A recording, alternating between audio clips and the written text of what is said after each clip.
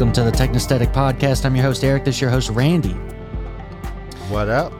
What up? What up? We're going to talk about some stuff today. We got iPhone 13 and iPad launches. We want to talk about that.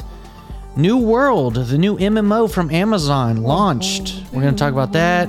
Silicon shortage. We have some things to say. And camera and filmmaking discussion. Might as well just talk about that because we always do. At least offline. So... yeah, all the time. Yeah, Probably all more than the we talk time. about anything else. Yeah. As of right now, yeah, it's like I'd talk about it right now, but let's go in order. Let's go in order. iPhone 13, iPhone 13 Pro, Max, all that stuff. iPads launched. What do we got to say about it, dude? What do you got to say? Sure. So I'm gonna start off by saying that like I'm always gonna be an iPhone fanboy. Like I like it. Nice balls, by the way. Let's. Oh yeah, what are we drinking? What dude? flavor is that one, dude? This is just the cherry one. Cherry one. You know. This is a oatmeal silhouette from. Yo, get your eyes out of the frame, dude. Get your. I'm just kidding. I see it. What is that? IPA, dude. This is a brunch style sour IPA with oats, blueberries, and maple syrup from our wonderful folks at Hudson Valley Brewing up in New York. Very nice. Very nice. Dude. Very nice. Yeah. So, like I said, I'm always going to be a iPhone fan. And if the Fold didn't exist, I would still probably have an iPhone in my pocket. However, I will say that I played with coworkers. He has the 13 Pro Max, and I'm kind of addicted to that high refresh rate. You know, like having the Fold, having multiple Android phones that did refresh higher than 60. I think that, you know, prior to actually holding his phone, I was going to get the 13 mini if I was in that camp, like if I was going through and buying an iPhone this year, I would have gotten the 13 mini. But after using his, I think I would have to get the 13 Pro just because promotion only exists on the quote Pro models. Okay, yeah. I will say that using a Z Fold 3 as my daily, the phone to me didn't feel like it refreshed at 120 FPS. And side by side, like holding both phones in my hand and scrolling vertically, the Z Fold 3 was definitely had the faster refresh rate. It's most noticeable in my opinion on the 13 Pro Max when you scroll horizontally as opposed to vertically. So if you scroll like to swipe your home screens back and forth, and like the white text under the icons, that always looked that always had text smear for me on the 13 Pro Max. So that to me kind of feels like there's something weird with the display, like if it's pixel response or if it's just, you know, not quite 120, like if it's closer to like 85 to 95. And there's some tests online that show that the iPhone 13 Pros rarely hit 120, right? Like they kind of live in that 90 to 95 hertz refresh rate, which is great, right? Like, yeah. Eric and I have used a 98 hertz monitor for color for bit depth limitations prior to getting our OLEDs. But if you use a phone in your pocket, guys, that's like an Android phone, and you're like hypersensitive to refresh rates, you're gonna think the iPhone feels a little slower because it measuredly is. Yeah, that's a shame, dude. Because I mean, it's a shame, but it's not at the same time. Yeah. Why do you think do you think it's a battery life thing that they would do that? I think it's an optimization issue. I think the algorithm, you know, like again, like think of what Apple's target market is. I think I watched a Mr. Who's the Boss episode. Yeah. And he talked about it really well. He talked about like how Apple doesn't compete in the high end anymore because that's not their target market. And that's why Apple doesn't put features in their phones that general people won't use. Like the general premise of his video was that Apple is running out of things that average people are going to care about. Wow. So they have to keep making the camera bigger. They have to keep, you know, improving the same thing over and over again because the current design of the iPhone, until they drastically change it with a foldable or a rollable or something like that, right? They can't do anything that the average consumer will give a shit about. Yeah, I mean, you say that, but like their marketing machine, can't they like they've already marketed ProMotion once, right, for the iPad, right. So you think like they could really hype it up as being like a major thing, you know what I mean? Like, and then normal people would be like, ooh, but I don't know, like maybe not. Yeah, so like I think a really good example is like there were a lot of features that I know you and I were excited for in iOS 15. Yeah. private relay, for example. Like, even though you and I Yeah. wouldn't necessarily use that feature because we run our own DNS over TLS, we run our own ad blocker, so on and so forth. You know, we take those measures. Right. But I was still excited to see it, right? Because like bringing that don't track me and that privacy technology to your average person is a pretty cool feature. And you know, there's a plethora of other really neat things that came out of iOS 15. Excuse me, but Kelly downloaded iOS 15, and she was like, "It's the same." Like to her, it was no different. It was like a security patch. Like so, you know, it really comes down to Apple is running out of things that the average consumer would get excited for, and you know, I don't think I think like 120 hertz is kind of like that borderline section. You know what I mean? Like, my mom and Kelly would not care if their phone refreshed at 60 hertz or 120 hertz. I can tell you that right now. It's a big deal to me, but it's not a big deal to them. So in my opinion, that's why we kind of got a half-baked cinematic mode. Yeah. Because you know who cares about camera and video? My mom and Kelly. Yeah. You know? No, that's a good point, man. So to me, it almost feels like cinematic mode doesn't feel ready at all. But they needed something for the average consumer to get excited about. And I haven't tested it yet, right? I haven't tested it yet. But I don't think cinematic mode works on the 12s. I don't think it does. I think it's like a limited feature, right? Like 13 That's only. bizarre. That's bizarre to me, though. Right? I mean, like, there's no reason it couldn't run on them, but they need like features to sell the new phone, right? Right. I don't see a reason why it would be exclusive, right? Yeah, but Pixel not does really. that too, right? Like in my opinion, Pixel does that even worse, because if you try to download the Pixel voice recorder, or Gcam, you can't even download those APKs to other Android phones. Wow. Okay. Even other Android phones that have better processors. So like the Pixel 5a has like that 765G, like that mid-range boy. Right. And like our Folds have the Snapdragon 888. You can download Gcam, but it's just locked out of the phone. For no reason, because it's literally the same instruction set. It's literally the same hardware. It literally runs the same version of Android. Does the IOC have any like hardware that's specific for it? For Pixel? Yeah. For Pixel? Yeah. To my understanding, no. Okay. So now that's changing in the Pixel 6, but it's kind of a caveat. It's kind of like an asterisk, right? Because that whole Google Tensor processor type deal. Yeah. That's part of, I believe it's Samsung's like OEM BYOC chip program, let's call it like that, like build your own chip. Right. So like they'll have a bunch of like a la carte things that they want included on their SoC, and then Samsung will put those in there in that specific SoC. So it's not like a Google designed M1 or a Google designed a numerical version here, Bionic. Right. It's literally Samsung says, hey, these are the options you have. These are 20. Give us 6 you want to see in your processor. And that's what Tensor is in its first iteration. I'm not going to say Google's going to do anything different in the future, but if you go on XDA developers for larger phones, you know, and by larger I mean like the S21 Ultra, the OnePlus, modders have removed that code for those specific phones, so voice recorder and Gcam works on that device. But Google actually goes out of their way to make sure that those two devices only work on Pixel phones. And I gotta say, guys, like the camera, I don't really care about, because again, you know, I'm still about that life of if my camera can take pictures of things I need to remember in my phone, I'm okay, because I'm a camera guy. Yeah, you know what I mean? You have a dedicated camera. Right. So like camera performance has never really been a selling point for me personally. But the Google voice recorder, if none of you have ever tried it, it is like magic.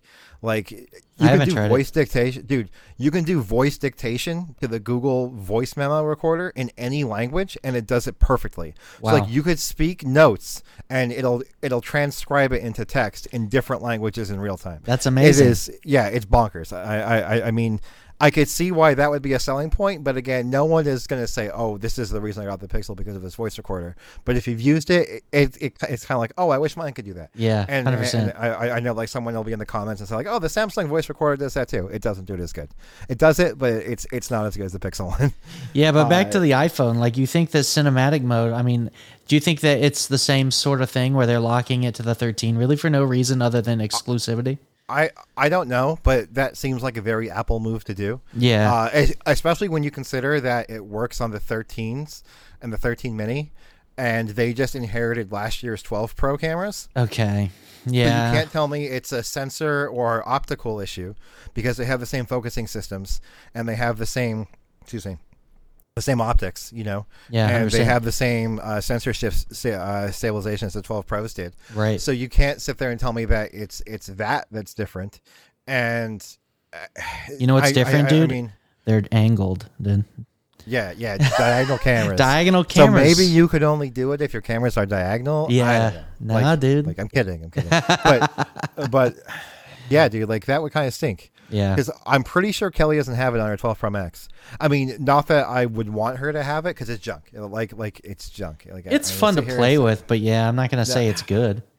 I've seen filmmakers on YouTube, like a guy, this guy I watched, he was like, yeah, it's cool. I'm like, bro, you're a filmmaker and you're saying that, dude. You're kind of like, can I take away your filmmaker card, dude? Like, Can I just say for a second that I'm a big Peter McKinnon fan? Yeah. And he posted on Instagram a picture of his camera wall.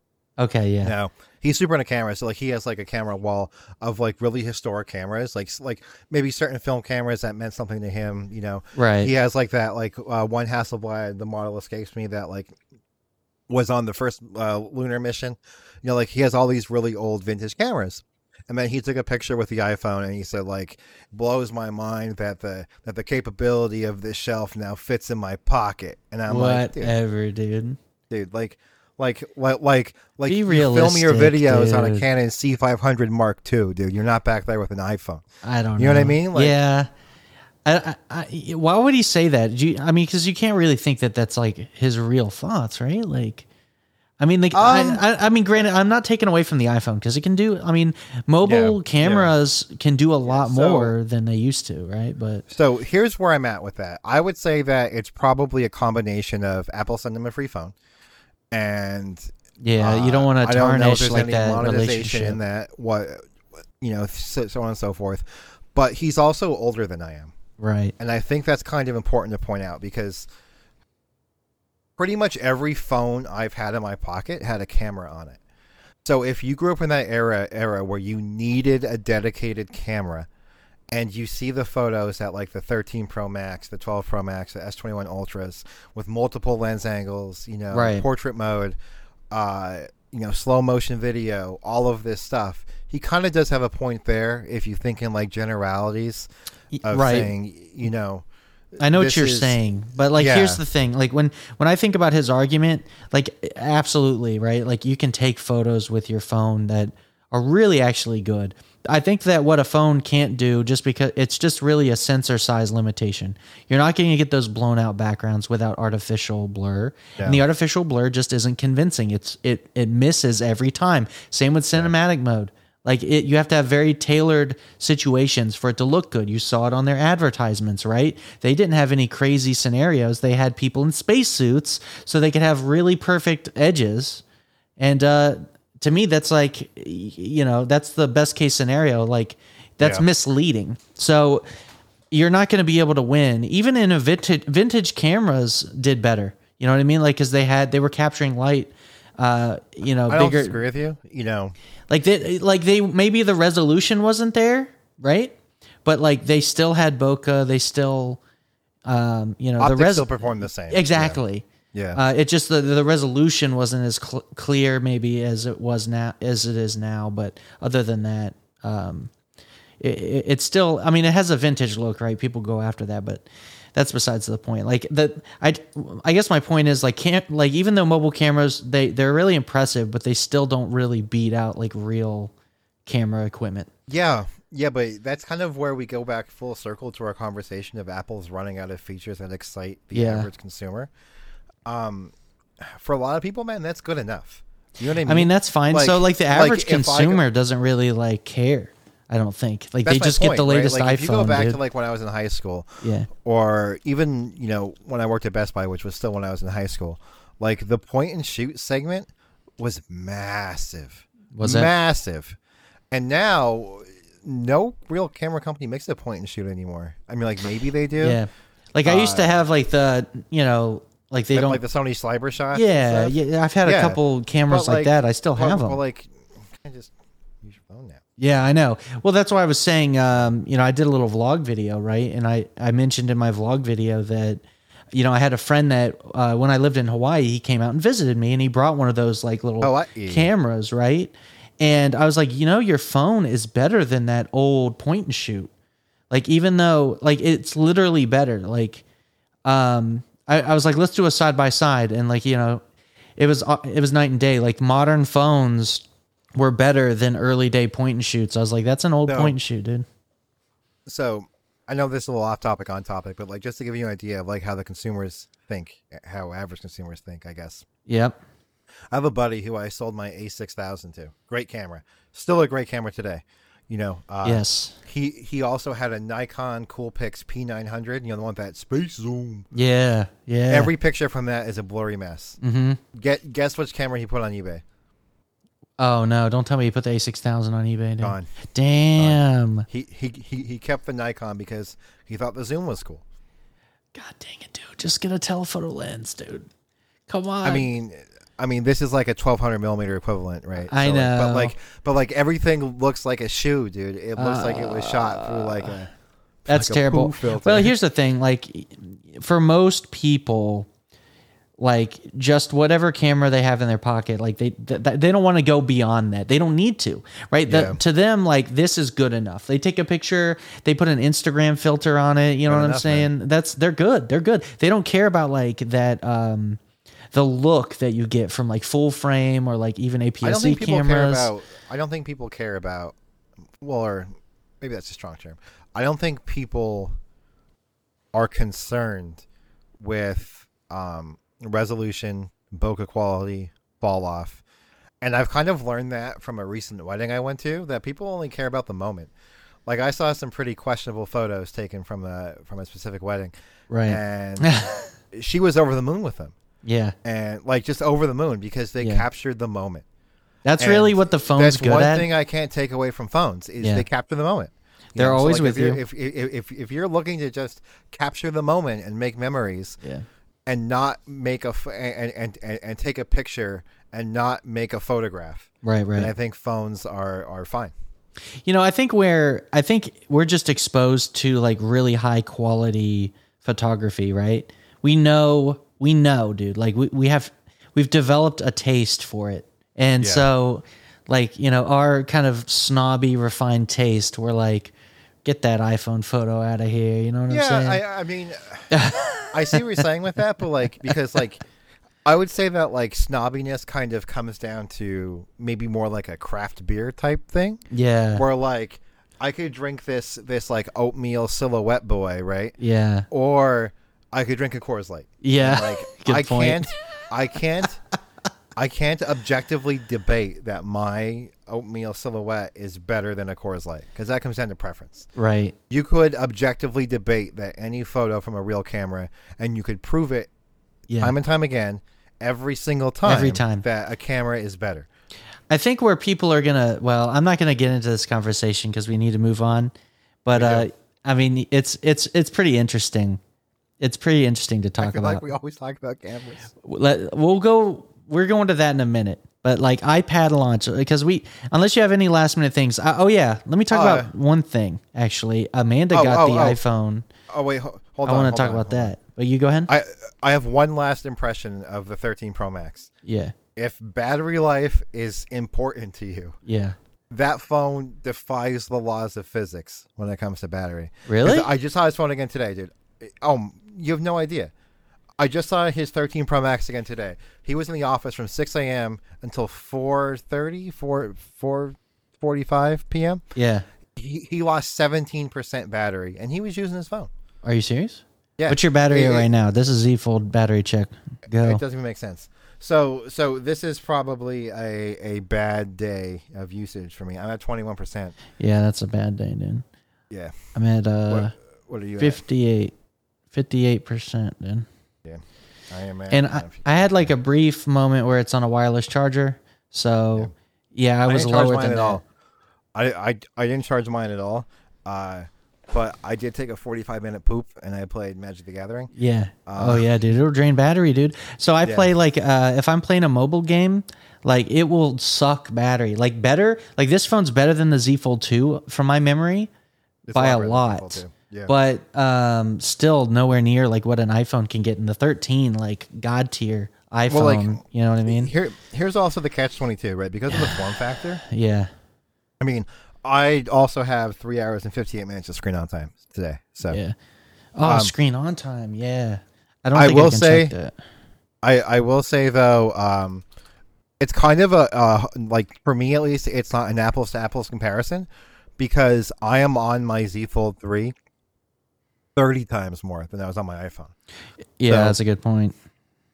I'm definitely on mine quite a bit. Yeah, so it's kind of like I can't say, oh, I didn't make it through the full day, because in hindsight, you know how I've been forever. When I'm entrenched in the Apple ecosystem, right, I'm mostly on my iPad. You know, so it's a good point. I mean, that's cool that the battery lasts longer. I'll say that. It doesn't even make sense. So Amanda her mini broke, her 12 mini broke. Oh no! So dude. A cute boy. Yeah, it what happened to it was it just would reboot randomly, and weird. I think it was I think they were. So like, was it hot?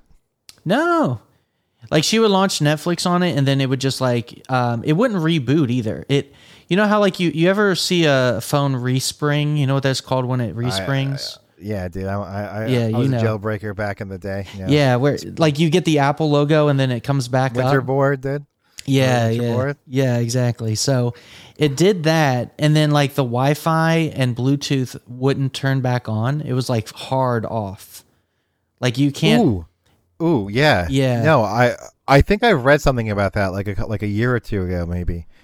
We had no idea what it was about like Wi-Fi getting bricked on an iPhone. It was jacked. Like you could, if you did a hard reboot, it would come back. But then eventually you would just respring again, and there goes your Wi-Fi and Bluetooth. So I don't know if cellular came back. I don't remember. It was like all wireless, just like took a poop. So we took it in, swapped it out for the 13 normal, in red, and that's I will say that she made a great choice because I think the red this go around is a nice red. Yeah, dude, it's red. It is red, dude. But it looks super good, and I played around with it, did cinematic mode, whatever. It's a thing. So are you like me in that regard? Like again, I played with the 13 Pro Max, and this is probably the first Apple launch in a long time where I didn't feel compelled to at least want one. Yeah, I definitely didn't want one. I mean, the thing is, our last phone was the 12, right? So the only thing I really care about with this new launch was the high refresh, and I already have that with the Z Fold. So on two screens. On two screens now, yeah, exactly. The 2 didn't have the cover display high refresh, so I'm like, I don't need, and like this is higher refresh than the iPhone since it doesn't even ramp to 120 ever. So to me, I'm not really. I just wasn't hyped. It's like what what do they do? Like they didn't do anything. They made the notch smaller. Like I don't know. I don't even want to talk about it anymore, dude. I want to talk about something that I do want I was interested in. The iPad Mini, dude. Yeah, so like you said, there was a weird issue with the Jello effect. So like I don't know how many people are familiar with how screens work. But just quick summarize it, yeah. Yeah. Quick summary is where your screen controller is located in a device could affect how your screen refreshes, because like anything, the shortest distance is 2 paths.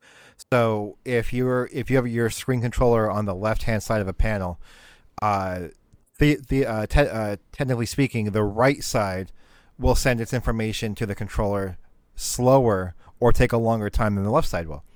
And that can cause the jelly effect. Now, there's ways around this, right? It basically, like if you use a Tell me if I'm wrong, but does it like draw the screen from like top to bottom typically, or side to side, depending on the See, display? it depends what the controller is. Yeah. Depends what the controller is. Yeah.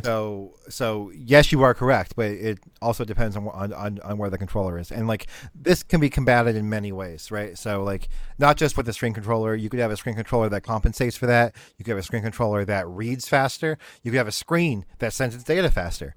Like there's many ways that you could avoid something like this. Because not every display does it, right? Or you could just put the screen controller in a different location, like top. So like with that if it was being on said, top though, and you do a lot of vertical scrolling, it probably would make more sense there. so what's wrong with the Mini?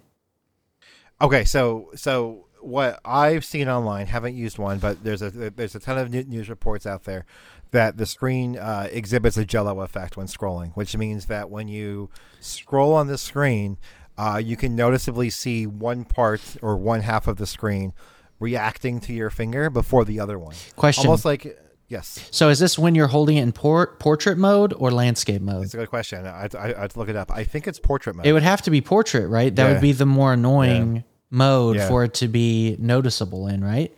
Yes, so, it is. Like if that means it refreshes from, if I'm thinking correctly, from side to side in portrait mode, right?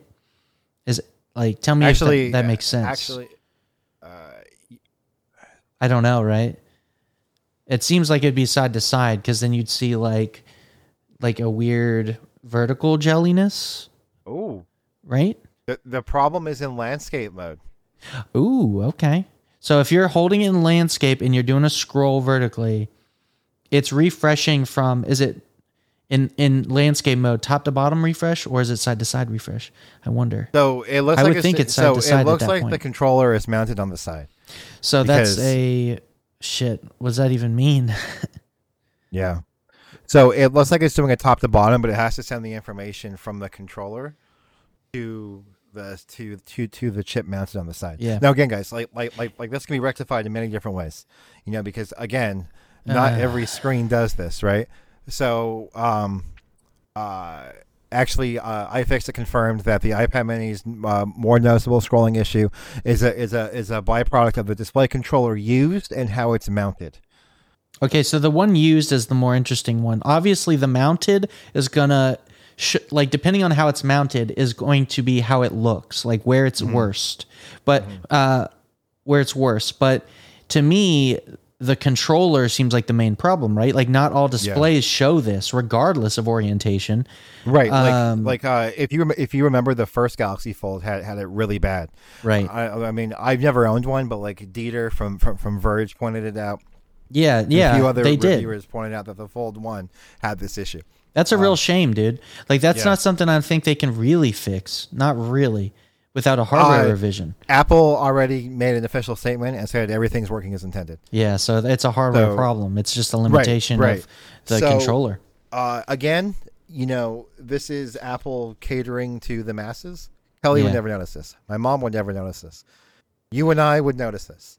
So to them, you know, if they could save 75 cents or $1 on a controller and only that's terrible, of the dude. community, yeah, but like that's kind of what it is, right? Like, yeah, but I was like, the Mini was something that I wanted to like, and that ruins it. Like, not only does it not have high refresh rate, but the refresh rate I got is gimped by this jelly effect. You know what I mean? So to me, it's like, and this isn't something like you can just turn on VSync and fix, dude. Basically, VSync is fixed on these things anyway. This is like this VSync is like a little bit different. Like VSync is like when a graphics card sends a frame to a monitor. Yeah, I know. I know. But it's almost it's similar though in a way, because it's like a draw thing. Yeah. Except that's like when the data gets to the controller versus the controller itself being fucked up with the display. So it's interesting to me too, for a few reasons. One, I don't think it's enough to prevent me from getting a Mini. Interesting. I'd have to see it, you know? I'd have to see it for myself in store. Yeah. I still think I would go with the Pro just to get the high refresh. Pro Motion, I think. I was just going to say, probably the bigger thing keeping me from the iPad Mini would be the 60 hertz refresh rate. Yeah, that's the biggest thing. Magello, I probably could get used to, but... Yeah, that's kind of where I'm at too, right? Because, like, again, like, scrolling is kind of important to me. You know Yeah, what I mean? 100%. And now that's on the phones. I mean, like, I don't know. I almost feel like this is going to tie into iPhones again, and I'm sorry, but I feel that like Apple is just really screwing over their customers in two major ways. One, not putting a 120 hertz or a high refresh rate in every product you make outside of laptops is inexcusable in 2021. I also think having cinematic mode on your phone and giving us ProRes video, which eats up 6 gigabyte a minute on the 13 Pro and 13 Pro Max, and then giving us a USB 2.0 interface in 2021 is criminal. I think it's absolutely criminal. If you buy these phones and shoot in ProRes, how the F are you going to edit that footage? How are you going to get that off, man? Dude, AirDrop it, dude. AirDrop it on AirDrop it. AirDrop, dude. AirDrop How it long off, is that going dude. to take? How long is that gonna Honestly, take? I'm not sure, but it was actually, to me, it was pretty reasonable. I was airdropping like 30 to 40 gig videos pretty reasonably fast, but that's just relative to how it was with USB. So hold on. Yeah. From January 23rd, 2021, I transferred a 1 gigabyte file from my iMac to my MacBook Air over AirDrop in about 36 seconds. Okay. So that's not terrible. No, that's not it's terrible. not bad. It's not bad. But you're looking at let's say that that math is true. Okay, you're looking at about, give or take, 4 minutes per minute to transfer this over via Okay. AirDrop, and that's assuming you have a MacBook. What if you're a Premiere Pro guy and it runs like junk on Apple, Yeah. and you want to edit on a PC? What do you do then? What do you do? You're screwed. What do you do, man? No, you make a good point, man. So Apple's definitely USB 2.0 gimping. is just hurting me, man. Like, I know. you put the Pro moniker on it. You give us ProRes. You give us cinematic mode, and then you also give us a USB 2.0 interface. Yeah. It's pretty What? bad. I know. A proprietary USB 2.0 interface, nonetheless. Yeah. Sorry, that's not right. No, dude, it's a good tangent because, like, dude, I'm telling you, I'm upset too. It's kind of sad to see some of the Apple's decisions. Like, I absolutely respect and love Apple products, Same. but it's like there's so many things about them that I would change if I was given the opportunity to. Right? Yeah. If this phone didn't do this, Yeah. I would have a 13. Yeah, 100%. I agree, dude. Like, it's funny because it's always hardware. It seems like that I wish was better. I held, well, in some regard. I have a lot of software limitations on iOS that I don't have on Android. Yeah, I guess it's a won't little say bit it's of always both. hardware Yeah. for me. It's both. But it's definitely the hardware that attracts me to Android. Yeah. No, for sure. For sure. So, I mean, I guess in total, because I want to wrap up the iPhone stuff or Apple stuff, dude, like 13, iPhone 13, 13 Pro, Pro Max, iPad. One more thing. Yeah. So glad that the Mini has Apple Pencil 2 support. All I want to say. The what? Oh, the iPad. The iPad Mini Yeah. has Apple Pencil 2 support. It looks like a match made in heaven. Yeah. It does. It looks like it was made for it. Yeah, it's really great. nice move on Apple's part. Because if they gave us a Gen 1 boy or no pencil support on that would have been DOA for me 100%. Yeah. I mean, it's a device that I really want to love. And like, I'm sure that if I held one in store, I'd be giddy about it. Oh, same. So I'm not going to hate on it, but like, yeah, there's a couple things I wish was better, but yeah, it's an awesome piece of kit. I got to say, I'll say that if I was full balls in the Apple ecosystem right now, I probably would have picked up a Mini. yeah, I'd But probably, that's because would. that's because the phone doesn't fold. If the phone Yeah. folded, I wouldn't need a Mini anymore. Yeah. For us, it's like the Z Fold 3 is sort of the same size as the iPad Mini. Yeah. So like we basically have So- iPad Minis in our pocket. Yeah, which is awesome. That's kind of the dream. Yeah, I remember it when is I the got the dream, dude. first iPad Mini, that's how I is the felt. dream, I was dude. like, I wish this had cellular because I don't need my phone if I just carry this around. Yeah. You know what I mean? So I was like, dude, what is the phone good for, dude? Like, even back then, I had like the, I basically knew what I wanted. You know what I mean? I knew what I wanted back then. I think for me, man, is like a cellular Apple Watch Yeah. with a iPad Mini I could use as my phone. Yeah, I think that would be the 100%. dream. Yeah, dude, that makes all the sense, dude. Yeah, dude. Right? Yeah, that'd be great. But anyway, let's move on, dude. Let's move on to another discussion. You'll never guess where we're going. To a new world. We're going to a new world, dude. So, new world, Amazon, dude. Amazon was like, Bezos was like, you know what? I went to space. I want to go to a whole new world. You know what I'm saying? Yeah. It's a shame that no one else can join him because everyone's in the queue. Yeah, and also Bezos definitely is in the new world because anyone that wants to name themselves anything Bezos related is not in the new world anymore. Let's just say that. Yeah, they get removed. Yeah, they get. It's kind of the meme now. I think it actually made it worse for them because everyone in chat was talking about it in the game. Yeah, it's again, guys, like games need to stop doing this, right? Like games need to stop doing this. Look at what Blizzard is doing now, man. It is. We don't want to talk about Blizzard. It's disgusting. Oh man, it pisses me off. I'm on the Blizzard. What kind of ties you in? Will ties in New World a little bit. Like Blizzard is going through and like doing like this social justice warrior virtue signaling stuff where they're renaming old NPCs that exist in the game from 2004 because they might come across as offensive to women. It's like, no, it's a character in a game. No one thinks that. You're not changing my opinion. No. Like just because you changed the name of the Fisherman Center and Mr. Pandaria dude from Master Bader isn't like, oh, thanks Blizzard. I'll treat women differently now. That pisses me off. That's not how my brain works. That's not how anyone's brains work. It just gives you bad publicity. Stick by your decisions. Stick by your artistic design and don't care. If someone names their character Bezos with 69 at the end of New World, that doesn't affect him. It doesn't affect your game. No. You're just pissing off people who want to have a little fun in your game. Yeah, it's never worked out for companies that try and censor, dude. Censorship rarely works out, dude. People just get pissed off, find ways around it, dude. You're going to have Bezos with all the special characters. Dude, they're going to get it. They're going to get it, dude.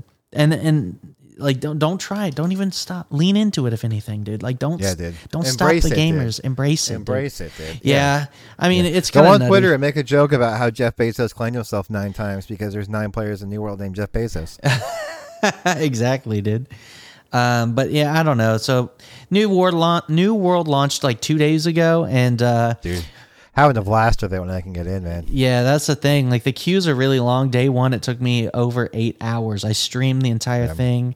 My entire wait was a big stream. I just literally sat here for 8 hours almost.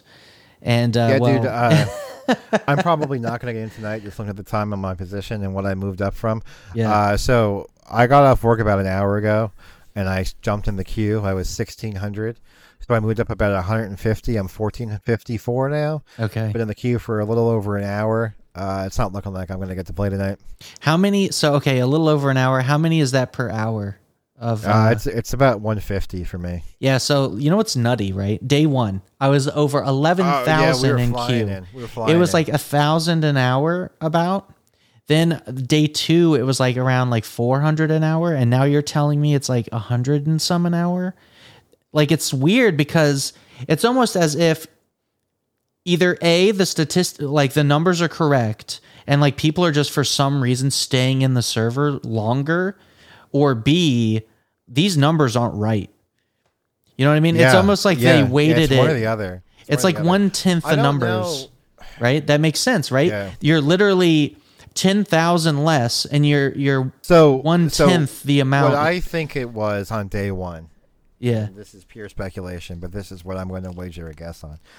Is it was day one, right? Well, day one's day one. You know what I'm saying? Yeah, but people probably came home. They were making character on Eden, saw the 13,000 queue, and they're like, fuck this, we're jumping to another place, we're going out of here, we're going to a different server. Right. So I think that's why the numbers were probably declining a lot faster, because people were just giving up and rolling elsewhere. But now, day 2, day 3, day 4, we have dedicated players on Eden who put some time into the game, and they're staying in longer and playing as opposed to getting off of the queue and rolling somewhere else. I think that's probably most of what it is. Okay. Yeah, because I know they were offering server transfers for like free to low pops. You kind of know what I'm getting at? Yeah. Like people are probably giving up a lot. So like, no, it does make sense. I'm like, so yeah, so they were just jumping out of queue. Yeah. Yeah, no, that makes a lot of sense actually. Yeah. I guess, yeah, I guess now it's like the people that, decided to stay are staying. And so it's probably going to get more They're already consistent. invested, Yeah. like you and me did. No, we're invested. I mean, I don't want to transfer 100%. I think that this is fine. It kind of sucks because I'd say yesterday I waited for 2.5 hours about to get in. I think I can work around this limitation. I just got a queue early, like from work, literally. But that's fine with Steam streaming. Like I just connect and I'm good. So maybe for the viewers who are, having that problem at home, can you walk us through how you make queue from work so people can kind of, Yeah, so there's a couple ways you can do it. I use Steam's in-home streaming or whatever, or actually it's not even in-home because I'm away from home, but it's Steam's remote streaming. Okay. So in Steam, you can set up to where you can connect either from your phone, like in my case, I have my laptop at work and I have Steam on it. And, I log into my Steam account. If I have, I'm on my Mac, right? So I can't install it on my Mac. So what Steam does by default is it lets me run the game. And when I click run, it automatically streamed it from my desktop at home. Now your home desktop has to be on, Nice. Right? So as long as you have a desktop that's on Steam, you can just stream like that, PC to PC, no problem. If you have a phone or something, you could do that too. But you might have to do the initial setup for that. But let me ask you a question. If you logged into Steam remotely from your work computer and then closed out the remote connection, will it close the game at home? Okay, so that's a good question. There's a couple. It gives you two options. One is to quit the game and one's to close the connection. If you just close the connection, it doesn't quit the game. So and now, when you go home and play, will it change your resolution at all, or will you be at your native res when you go home? That's another good question. So I'm actually streaming at my native resolution, and if you can't get like 4K or whatever, in my case, it just will change it to whatever output resolution that you want. In my phone's case, because my phone has a weird resolution, I made it so I made a custom resolution in NVIDIA control panel I can switch to be like pixel perfect if I want to play a game like pixel perfect resolution from my phone. But other than that, don't worry about resolutions, right? With Steam, it'll be fine. So I came home and it was up on screen native, ready to go. Cool. Yeah. So that's how I do it. There's multiple ways you can do remote, connect your computer. Most of my friends were using TeamViewer. It's something that we've just used for a long time for remote access. I kind of have a beef with TeamViewer. I do too. Sometimes I was going to get into it, but I have a beef with them because they always, for a long time, they keep saying you have servers, bro. I remember pay that. for my shit. And I'm like, dude, no. I'm not a company, bitch. This is personal license, dude. I'm not a company. I don't make money off of this. They're servers, but they're personal servers, motherfucker. They're not corporate. I'm not paying for that. You know what I mean? Was this a paid for license, or was this just the free TeamViewer license? Yeah, just free. I'm just using free TeamViewer, right? Which is free for personal use. But because I name my server computer server, they're like, oh, dude, this guy's got a server, dude. He's got a server, dude. That's a business. What a flag, dude. What a red flag. That's a business, dude. FitDread Services, dude. I'm going to need you to pay up. I'm like, listen, dude, even though my email is support@fitdread.com with you guys, it's support, but dude, I'm not a for-profit business, dude. This is no reply at FifthDread.com. Dude, that's what I'm trying to say, dude. So it's pretty funny. They flag my shit and they basically would kick me out of my server whenever I'd connect to it and say pay up. I had to not yell at, but I had to contact their support and have a beef with them. But anyway, TeamViewer is one way you could do remote. And that's really all you can do with New World, dude. Connect from work, dude, if you can. That way when you get home, you can get on it. It's going to take probably a couple hours depending on the server, but let's talk about the game itself, dude. The wait is long, but once you're in, we're not actually condoning playing video games at work or anything like that. I mean, I'm not playing at work. I'm just doing anything that would get you in trouble, or if you don't work at a computer. But I think a really good use case is I'm sure that if you're into New World, you probably have phones. Don't you have phones? Don't you have phones, dude? If you're looking for a quick solution, just log in from your phone around lunchtime, I would say, and then get in the queue, and that should be good by the time you're done with dinner. Yeah, 100%. I mean, the waits are long, dude. I'm sure. I mean, you could just avoid all that and just go to a low pop server, dude. Or not, or not, or stay on Eden if you're us. So, come play on Eden if you want to play with us, dude. No, don't play on Eden. I need to get in. Don't go to Eden. Go to Olympus with Asmongold. Right? Yeah. Oh God. You know what's cool though? Asmongold. So we had there was a cool Asmongold, dude. The bold boy. Shit. But yeah, I thought it was really awesome. I was playing yesterday, and organically, I ran into you. Yeah, dude. I didn't even know you were on the game. I was in. Which first off is bizarre in and of itself because we practically sleep together. Yeah. And we had no idea we were both on the game. No idea, dude. I saw like later in that night, I saw you had messaged me that you were like 7 in the queue. I was like, dang, I didn't even see that. But yeah, dude, I was playing the game and I ran into you. I started healing you and shit, and I was chasing you around. And then I was like, yo, dude, like, yo. And then we ended up doing some PvP with a couple boys. Let me back up a little bit because you did mention healing. Yeah. Side topic, dude. This jog wheel, I've been fidgeting with it like all podcasts. Nice, dude. Anyway. Jog the podcast. So what do you think of the targeting system for healing? Because I was on the Reddit I was on the subreddit for New World today, and it seems like it's kind of like a controversial, like I either love it or I hate it type feeling with how they decided to do targeting. Personally, because there was a time in the beta where you had to aim heals, like you can still do that, but it's really jank, really jank. Yeah, and then like that was universally hated. Yes, you kind of have the targeting system like you do now. So I'm curious to see what your take is on it.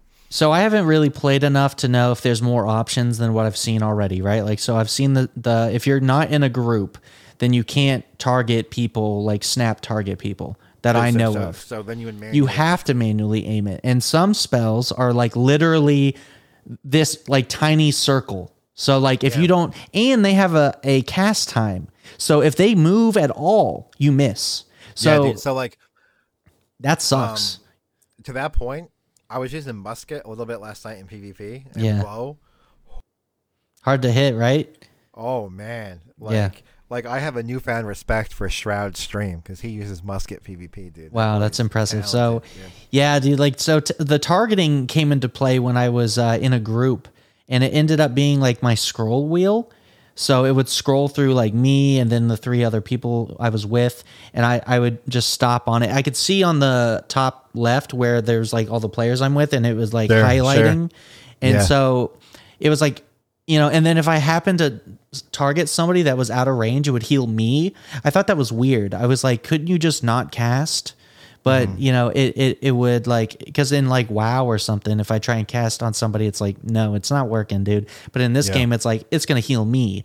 I thought that was a little weird and wasteful actually on my mana. But other than that, like, it was okay. I would rather it be like easier to where I could, I don't have to scroll through a list, right? Sure. So if I want to target you, you're at the bottom. I don't want to have to like have the weird scrolling to get to you, and like I have to like maybe I'll go past you. Like scrolling isn't a very precise way to go through a list. You know what I mean?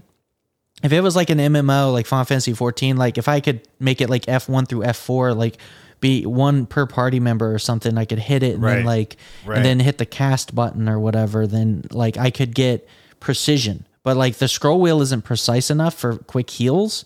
So last night I was like struggling to heal. During the PvP especially, it was I was like, oh my god. And I mean, you could see it highlight where you're gonna cast, so that helped visually. But I don't know if I like it. I was hoping for more, so I was gonna dig through the options menu to see if there's better casting. But yeah, I don't really love it. Let's just say that I can work with it, right? If everyone's on the same disadvantage, then I'll just get good.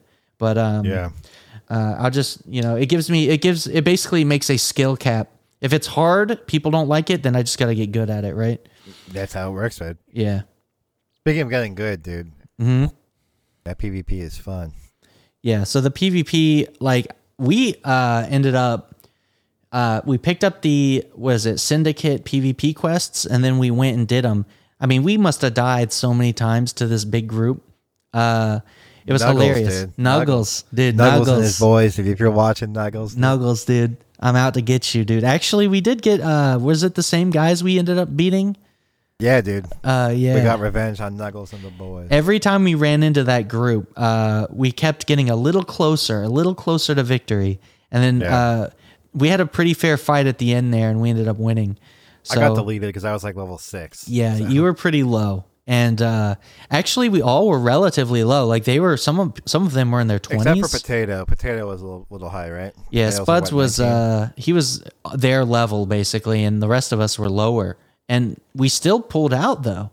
Like I don't know if it does any kind of scaling for PvP. I don't think it does because like when we ran up on that level 9 dude, he got like half health from he like deleted, one of your brother's axe hits, dude. Yeah, okay, that makes sense.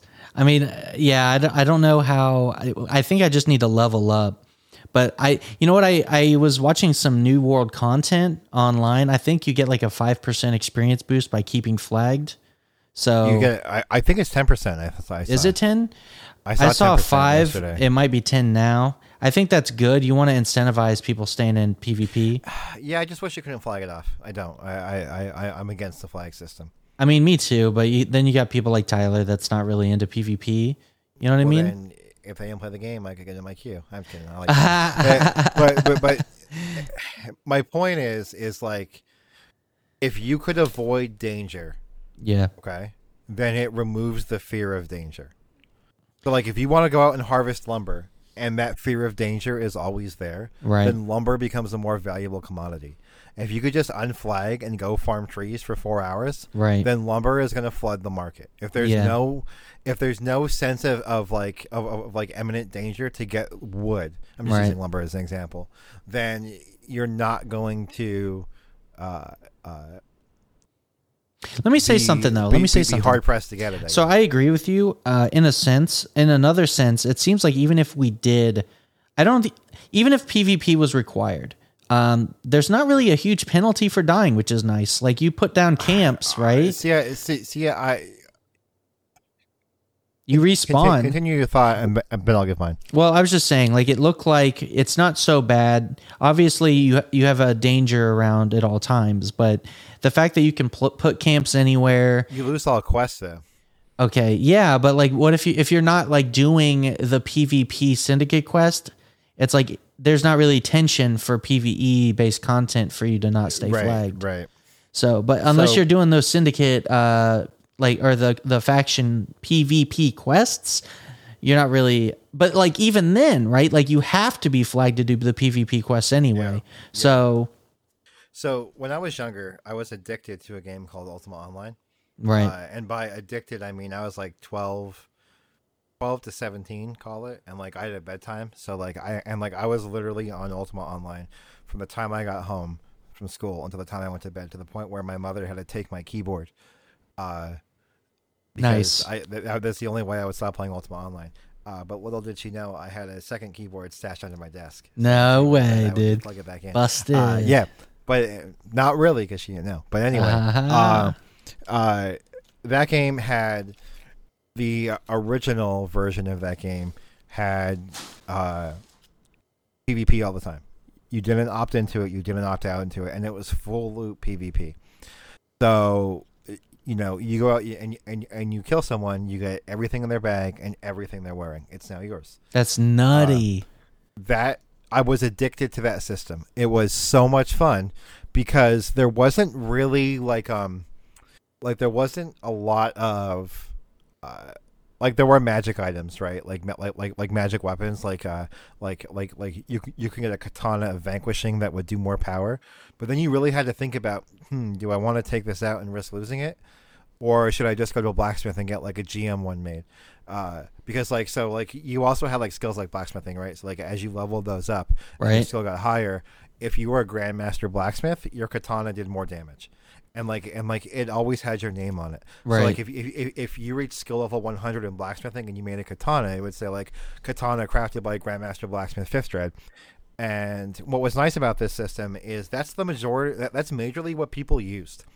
So you always had this like kind of refilling economy, and trade skills and gathering skills and stuff were always key to the game. Because if you can go out and lose everything, you're going to have to go out and buy a new set of armor. The same set of armor you just lost. Yeah. You know, and I was kind of hoping that New World would be like that. Whereas, like, you were like, because like their gathering and crafting system so far is pretty solid. So like if you had this system where your base economy, because PvP was full loot, because everyone had to do it, there was no opt-in, you always had this turning cycle where armor and resources always have the same value. Right. Because if you don't have that system, the same thing happens. The same thing will happen to New World that happened to WoW. Whereas like crafting doesn't really matter. Right. You know, like you make feasts for raid, but like no one crafts armor, no one crafts weapons, no one does any of that because it doesn't matter. Yeah. You know, you go out and you get the best loot and you use it because there's no consequence. Yeah. So I think I think you're onto something, dude. Like that sounds really fun because you you make the crafting system the cornerstone of the game, right? New World is already kind of doing that. Like you can feel it. Like there's so much crafting in New World. There's so much like gathering and crafting, and I just feel like if you made that the gameplay loop, like you're constantly improving what you can build and create. And like the economy is like this such a big cornerstone of the game, and then like you work up to make like this really great gear. You go out, you risk it all. You know what I mean? Like that's fun. Yeah. It's really fun. It's a ton of fun. And what else it does too is it removes outside influences from duels and from PvP, because gear is no longer the factor of why you lost something. You lost because you played less, or you played worse. Well, it's a skill based, probably. Right, at that point. right. So like Ultima Online used to have like GM, like Game Master hosted duel tournaments and stuff, and like that's basically why I played the game. Right, was for dueling, because like the PvP in that game was seriously dialed in to a T. And you know, kind of tying it back to New World, like. If you guys kind of watched how New World was like 3 or 4 years ago in development, it was kind of looking to be that type of game. It was kind of looking to be like this hybrid between Ultima Online and a modern version of Daok, where you have realm v realm and you fight over territories, and the end game it was supposed to be PvP, and then you have these modern gamer instant gratification influencers coming in, and just for lack of a better term, I'm going to call them, you know, people who play WoW and people who grew up playing WoW and only played WoW. They don't want that. You know what I mean? They want that instant gratification. They want to know that no matter how bad I do, there's no long-term repercussion. And no matter how bad I do, there's going to be a system where I'm still going to get good loot. And that's kind of why. So like you may have noticed this already, but and I'm not sure how far back you followed New World, but if you notice, the gathering sounds are obnoxiously loud, and that's by design. That's because gathering resources and gathering and crafting and the system based around gathering and crafting was supposed to be the key drive to New World, because that was the economy. But then you had like 2 years ago, they didn't have PvP flagging. It wasn't an option. They added that because of community, you know, feedback. Right. So I get it. I love New World, and like right. I think I kind of went off on a tangent, guys, but well, it's because you're passionate about this. My games. Yeah, 100%.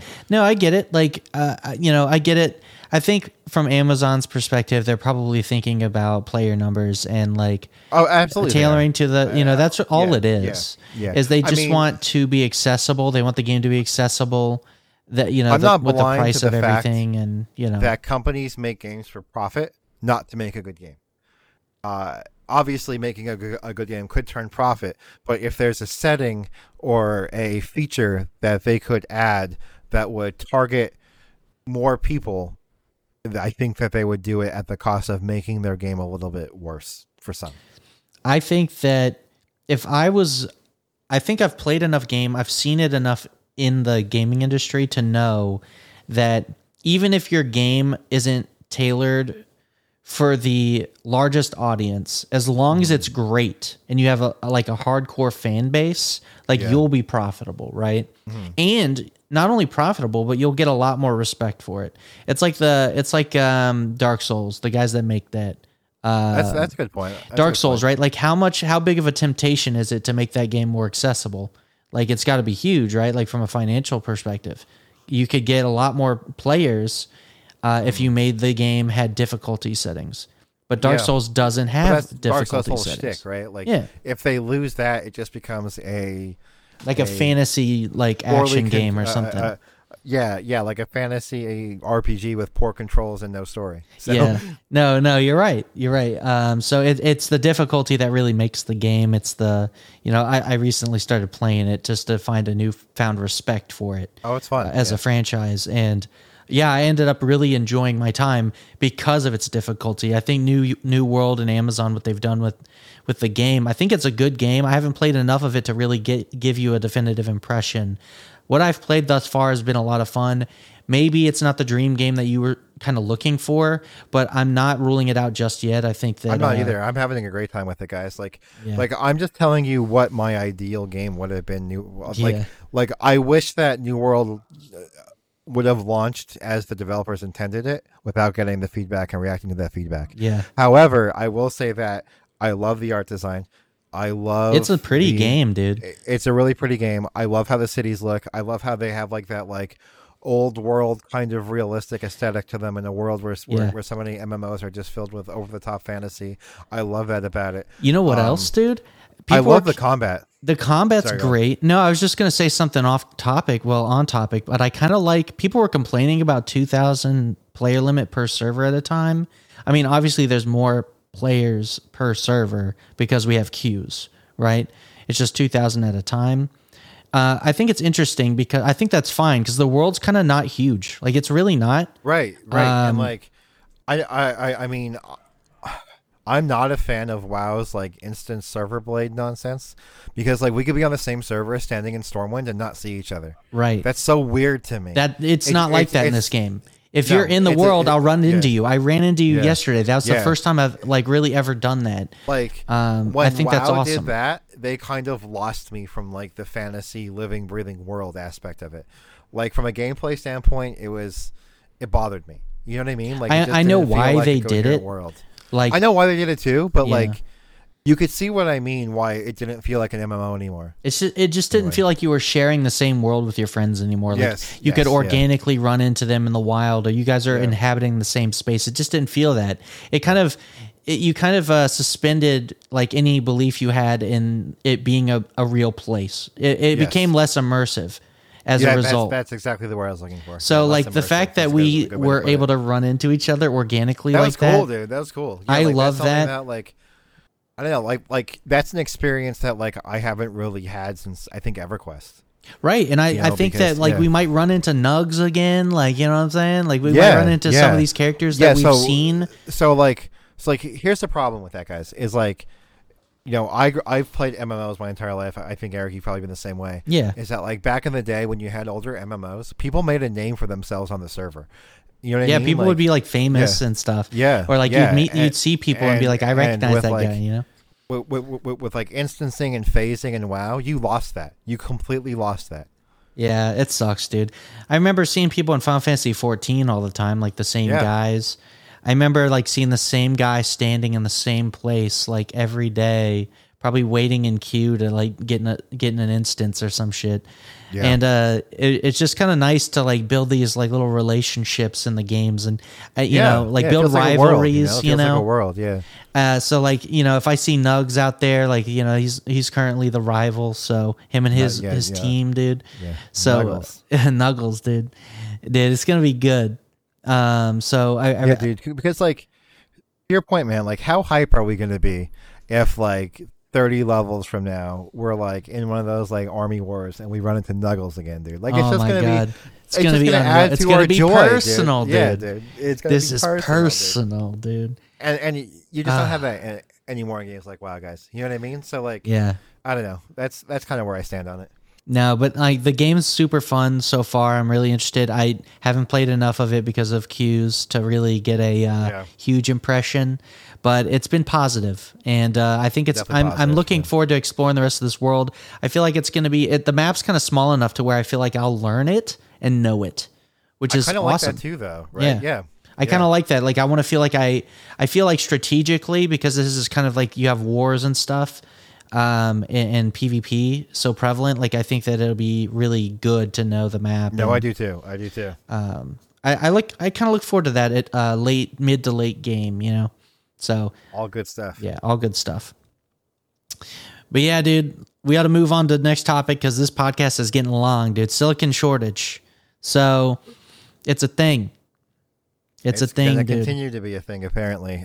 Phil Spencer, who's like the face of Xbox, like the head of the Xbox division at Microsoft, who obviously deals very closely with like supply chain for the Xboxes and obviously stuff on the PC side as well. He said that to basically not expect any sort of increased what's the word I'm looking for? Increased production? Stock? Okay. Increased stock or production of anything Silicon related, including Xboxes, PS5s, graphics cards, basically anything that has a microchip in it and has some sort of silicon. He said that his suppliers for at least the Xbox division are pointing out that 2022 is not going to be any better than 2021. And it's really interesting to think how our society works, right? Like, we had our supply chain so fine-tuned that, because like it obviously costs companies money to store products, right? Right. So like if you're a company, you ideally don't want to store any product at all. You want to make everything you sell, because if you just have storage costs, you need to have you have to pay for the land to store them. You have to pay for the building to store them. You have to pay to heat and cool that building. You have to pay for employees to do all this stuff. It just blows my mind that like our supply chain was so like supply and demand complete. Yeah. That even a shortage of like a couple months or so has almost put us in like an irrecoverable state, because we just can't catch up, because demand is still the same, if not higher now, and production is still the same. Okay.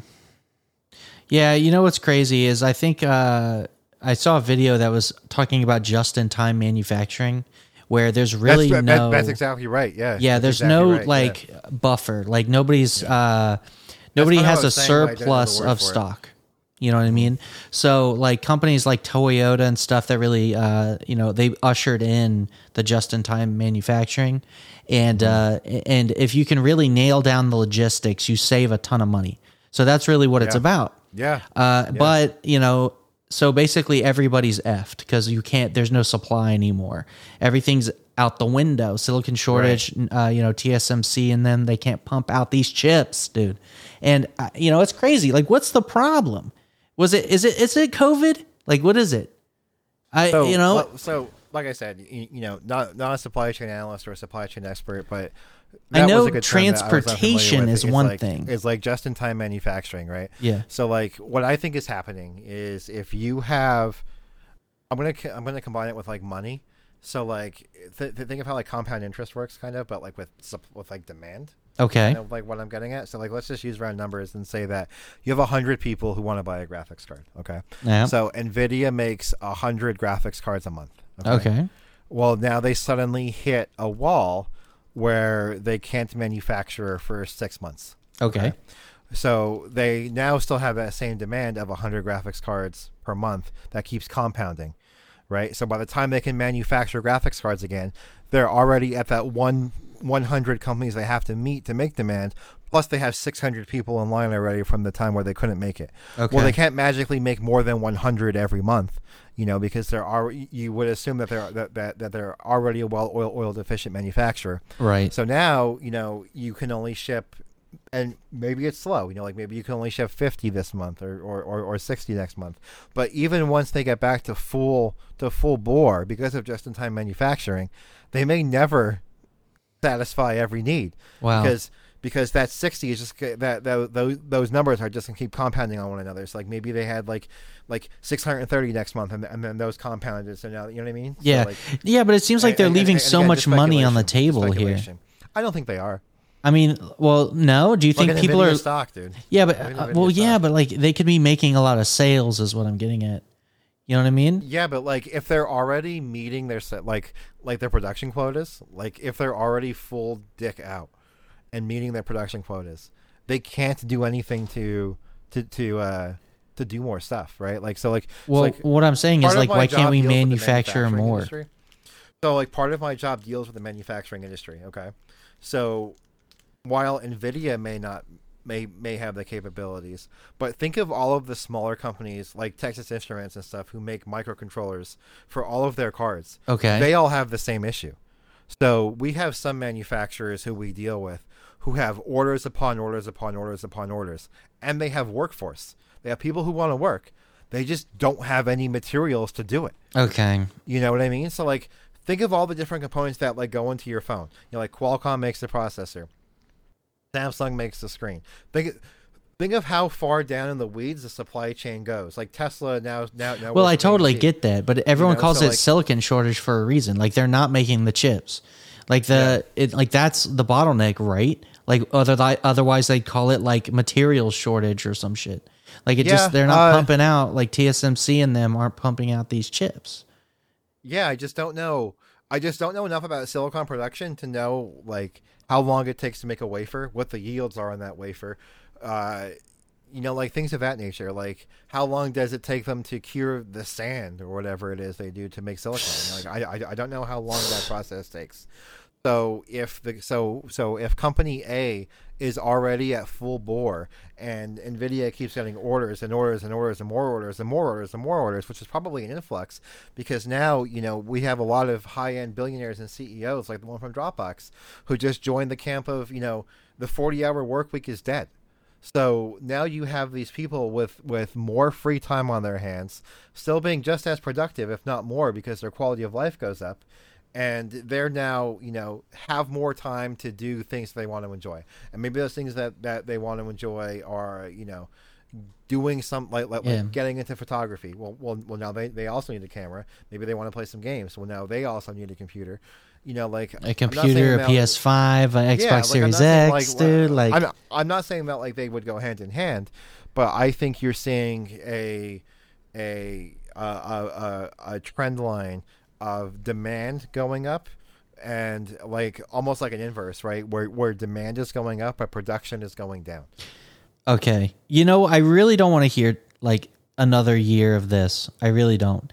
It sucks. Like we're already dealing with COVID like for 2 years long, you know, a year longer than I expected.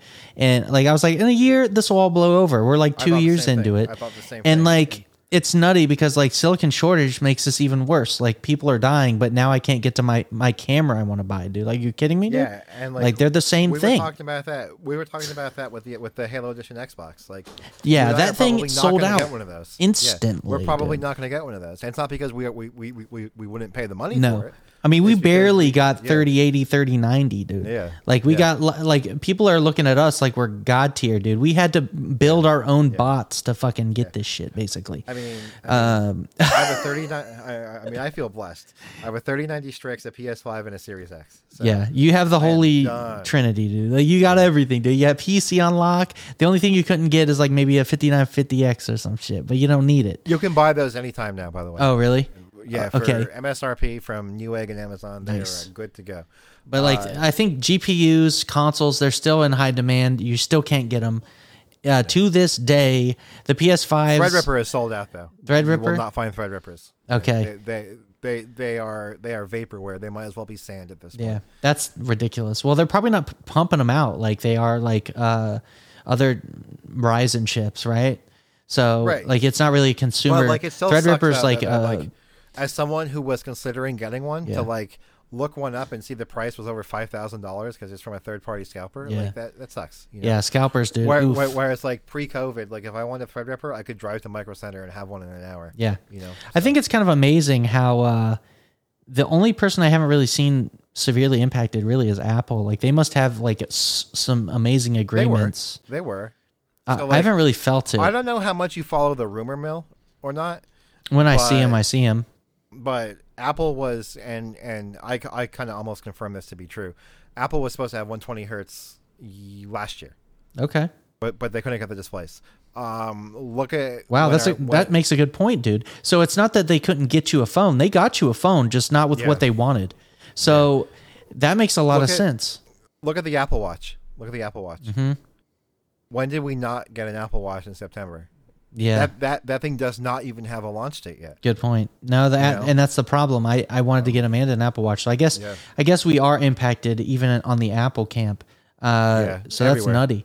I mean, it is everywhere, dude. Like I can't get the camera I want. It's backordered to hell. I can't get consoles if I want them. I got the PS5, but I got lucky on it. So it's just like, it's just kind of a pain in the ass. There's actually a bunch of articles too, if you Google as well, that essentially says that the 13 Pro production, like, expect them to be out of stock for longer than what you would expect your traditional iPhone to be out of stock for. Yeah. I mean, that's a shame. It's a shame, dude. I guess we're going to have to deal with it. If you want anything, I think the moral of the story is if you want anything, get in fast and get in hard and get in, if they let pre-orders happen, get in there like the second they open. Like that's the alarms, do whatever you can. Yeah. If you really want it, get on Twitter. There's different like accounts that will post stock alerts. Like do whatever. Wario64 is a really good one, at Wario64. Yeah. He's actually how I got my Series X and PS5. So that's amazing. So, I mean, that's really the best you can do. You have to be more aggressive than the scalpers. You have to be better than the bots. You have to be a bot. So, good luck. Yeah. And I mean, it sucks for all of us, especially us tech nerds. So, sucks, dude. It does. Anyway, dude. Last topic, cameras and filmmaking. So, we've been doing a lot of that stuff, dude. This is a rough last topic because this could be an all-night topic. Yeah, it is. Dude, what are we doing? We got to end this podcast sometime. Yeah, dude. Check it out. So, we go ahead. What are you thinking, dude? I just want to say real quick that Eric has recently made me switch to DaVinci Resolve from Final Cut, and it was probably the best decision I've ever made in my creative life. That's interesting to hear you say that, dude. So if you guys aren't like in the know, I know I have friends that use video editors, but they're like using weird stuff like Sony Vegas or whatever. I didn't know they still made that. Yeah, like I got friends that have that and use it. I'm like, dude, like download the free version of DaVinci Resolve, please. That didn't work for me, dude. Yeah, but that's because you had 8K raw 12-bit footage that you were trying to edit on the free version. Get out of here, dude. So DaVinci Resolve Studio, it's like $290, I think, $95. $295. And you got it with the Speed Editor, which is a nifty little toy. It's like a keyboard with a jog wheel and some cool features for Resolve specifically. Oh, look at it, dude. Hold on. I'm going to switch to U-View, dude. Oh, man. Get your eyes out of the shot, dude. Look at that jog wheel, dude. Jog for me, dude. Look, you got an anchor cable, dude. Red. Dude. Ooh. Look at that, dude. I'm jealous. So, DaVinci Resolve. Great video editor, dude. What do they call them? NLEs, nonlinear editors, dude. Nonlinear editors. So, I used it took me a while to get to Resolve. Everyone was using Premiere, so I picked up Premiere and used it for a bit. Then I was like, dude, like I'm tired of using this like pirated version of Premiere. I need to like pay for it. And then I was like, I don't want to pay a subscription. Like I really want to buy once and own a license and feel like I own something. You know what I mean? Whenever you have a subscription, I'm just like, if I feel like if I decide one month I don't want to use it anymore, that's it. If I decide I don't want to pay anymore, that's it. And I just don't like that idea. So right. On my quest to finding software that would work for me, I found DaVinci Resolve, and it turns out it's kind of awesome. Yeah, it's kind of better than anything out there. Avatar was edited in Resolve. Kingsman: The Golden Circle was edited in Resolve. A few of the Marvel movies was edited in Resolve, and it's good. The Marvel editors are watching here. You want to laugh that lift a little bit. Yeah, it's okay to have absolute blacks and please. Superhero movies. We don't need raised blacks, dude. Yeah, give us those deep blacks. We have OLEDs now, guys. Yeah. So. Yeah, I don't know. To me, like Resolve is the definitive color grading tool for a colorist. Night and day. Like it is so easy. And I won't say it's easy because like it's an art, right? Yeah. But it has all the tools you need to make a great picture. It's absolutely an art. Actually, like the hour before we got on stream, I created this LUT for my current setup. Mm-hmm. So I had to Yeah, because my previous LUT was like way too dark. I was like, dude, what is wrong with this? I went in there and I made my own color grade with this footage right here. You want to see what it looks like flat? I can show you. So, Ooh, flat. Oh boy. Oh, this is raw out of camera. Actually, it's funny because you look so green right now. I'm super green. That's that Sony green, dude. Isn't it? You're real green. I'm super green, so I had to bring it back, dude. So I got this BAM instantly better. And this was the LUT I was using before. And granted, it's kind of designed off of overexposing, so it's a little off. Look at how dark it is. Yeah, it's dark. Yeah. So I changed the curves and stuff, and now I'm much more exposed.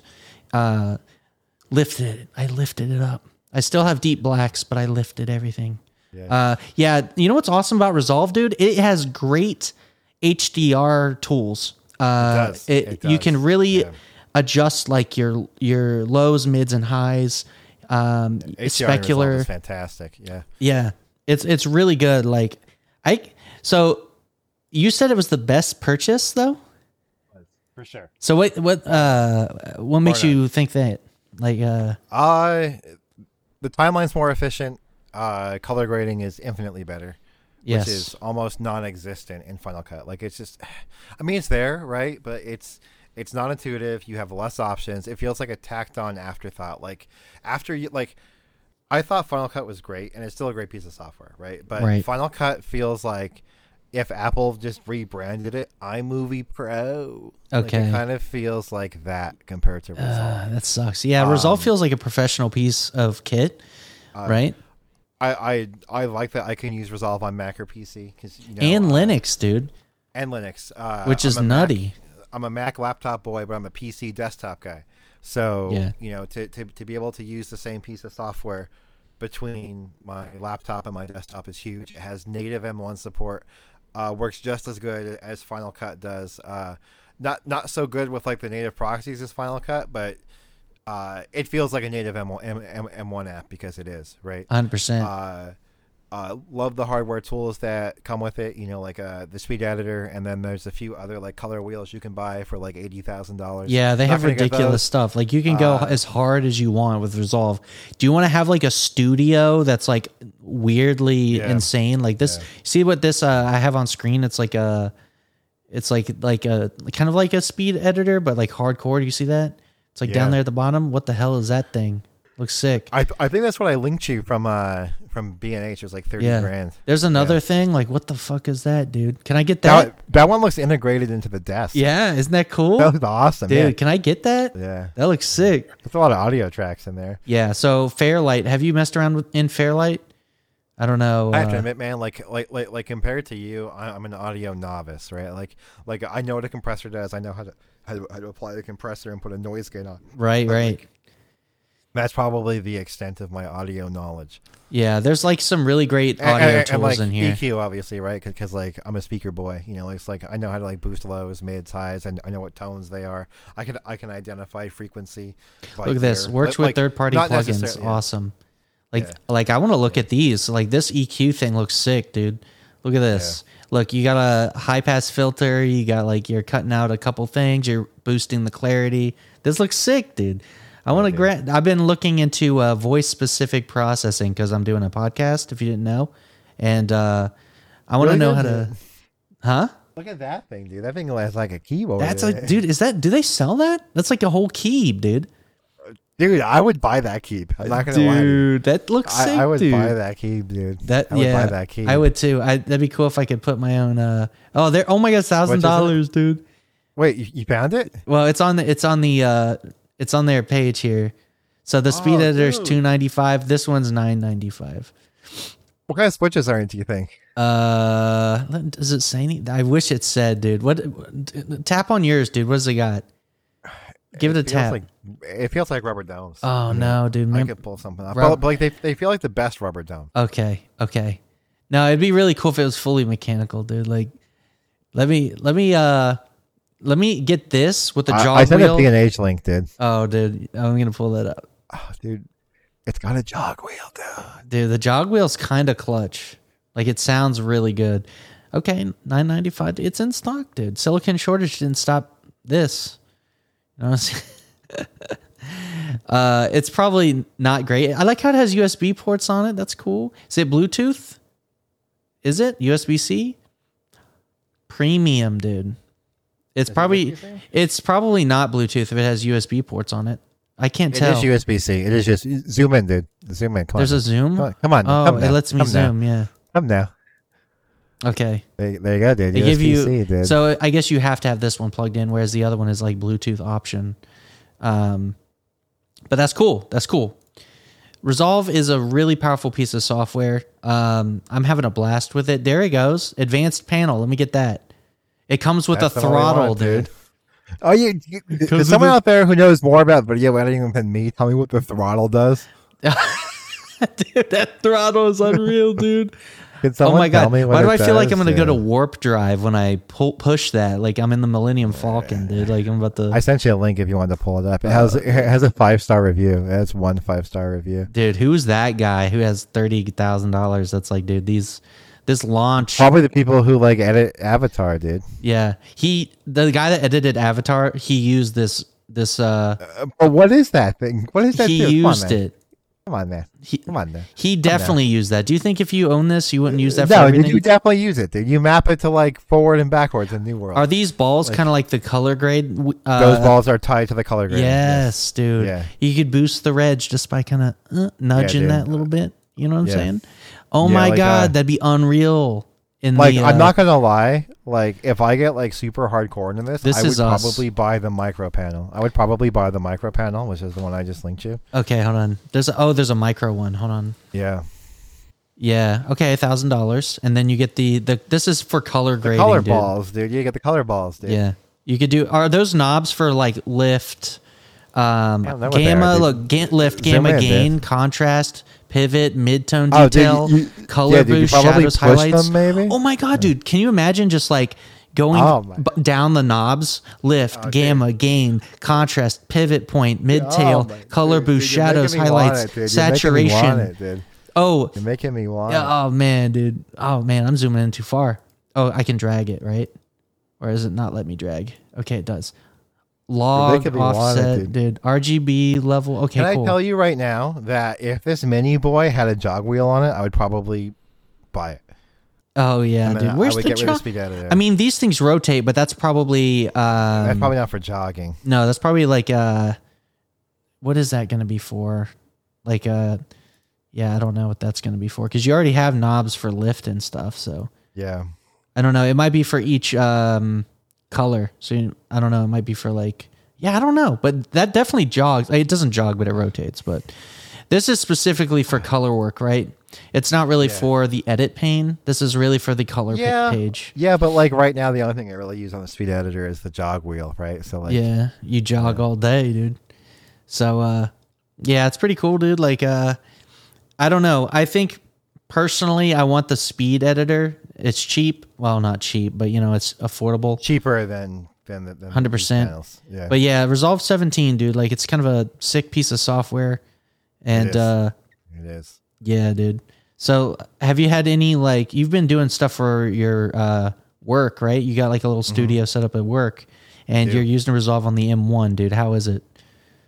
Fantastic. Like I said before, it feels like a native piece of software, which it kind of is, right? What are those? Those are the modular workstations. Oh man! But they're like they come with those like that thing you saw in the desk. That was one of these modular things, and they sell the tables so you can just plop them in. But that person probably had like a hole cut in their desk and dropped it in. Yeah. So I mean that's kind of slick though, right? It is slick. Dude, where do you have to be to have one of these? Like, what are you doing? What studio? You probably deal with Avid a lot too. I don't know if you follow Avid at all.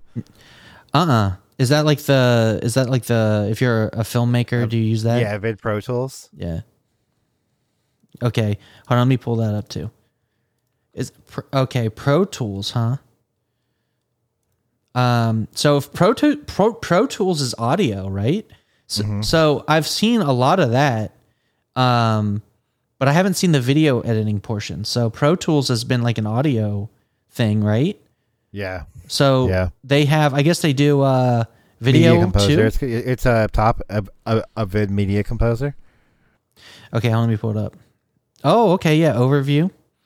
I think this is like industry sort of widely used. Yeah. So basically, you either use a vid or Resolve. Okay, but It's a vid's basically like what I've seen too in, like, the expensive. pro. If I Oh yeah. We could never afford a vid. okay, save money as you commit. So it's like a monthly thing, right? Though it seems like now Yeah. Like I'm not gonna say $50 a month. So they've Yeah, changed like to their obviously. business model. I Yeah. thought this was more, but I wouldn't use this still. Right. Right. I would. It's a subscription model now. They went the Adobe route and was like, subscribe, get and then you get shit. So some films you may know, Jurassic World, the new one with Chris Pratt is done in a vid. Ant-Man and the Wasp was done in a vid. All the Oceans movies were done in a vid. This website doesn't look as cool as Resolve. No, dude. I'm sorry. You've lost me, dude. Like what is this? Take your IO to go. What does this do, dude? It's an Excel. It's for mics, dude. Come on, get out. This got a little video thing. What SD card? Get out of here with that little thing, dude. What's this? A NAS? Get out of here, dude. Dude, But, your panels aren't as cool. Although that's Resolve kinda neat. has Jason Bourne series, Deadpool, Deadpool 2, Avatar, all the Pirates of the Caribbean, Prometheus, Robin Hood, Star Wars, the James Bond films with Daniel Craig. They were all done in Resolve. Wow, those look amazing. Those are like, dude, the James Yeah. Bond films, all Yeah, that. like Spectre. Yeah. Like Spectre was a highlight for color and cinematography, and I forget which year it was now. But Yeah. that was done in Resolve, guys. What's the guy's name? The HGTV test on YouTube, dude. He Oh. always pulls Yeah, up like shoot. he always shows in his HDR benchmarks, like for skin tones and stuff. The Vincent Tio. yeah, he always pulls up like the James Bond films. So Yeah, because they're great, dude. 100%. And they're done in Resolve, dude. Yeah. Same software. And we use. Resolve has a better website. So if you're looking for an NLE, you want to start editing videos and you want to do it on the cheap, dude. Resolve has a free version. I'm not sponsored. Check it out. It's worth it. I really like it. I'm going to use it in like a couple minutes when I edit this podcast. So Yeah. yeah. Yeah. All right, boy. All right, dude, we're going to wrap this podcast up, dude. We're going to wrap it up. Your camera died, so unfortunately you're not going to see Randy's beautiful face because he doesn't have a dummy battery. But Feel you know, blessed, dude. Feel blessed. feel blessed. You don't got to see him. But anyway, check it out. Check us out, dude. Let me put my music on, dude. Technesthetic.com, dude. Check us out on the website if you want to see where we're at. I put links on the website. You can see us on Spotify, Google Play Music, all the Apple Podcasts. You know, anywhere you listen to podcasts, Technesthetic, we're there. Check us out on YouTube. Leave comments down below. We look at them, dude. We see them. And send us an email. Tell us how we're doing. What should we talk about on the podcast? We'll do it. We'll talk about it. Anyway, guys, that's been it. It's been a podcast. See you guys on the next one. It's been a thing.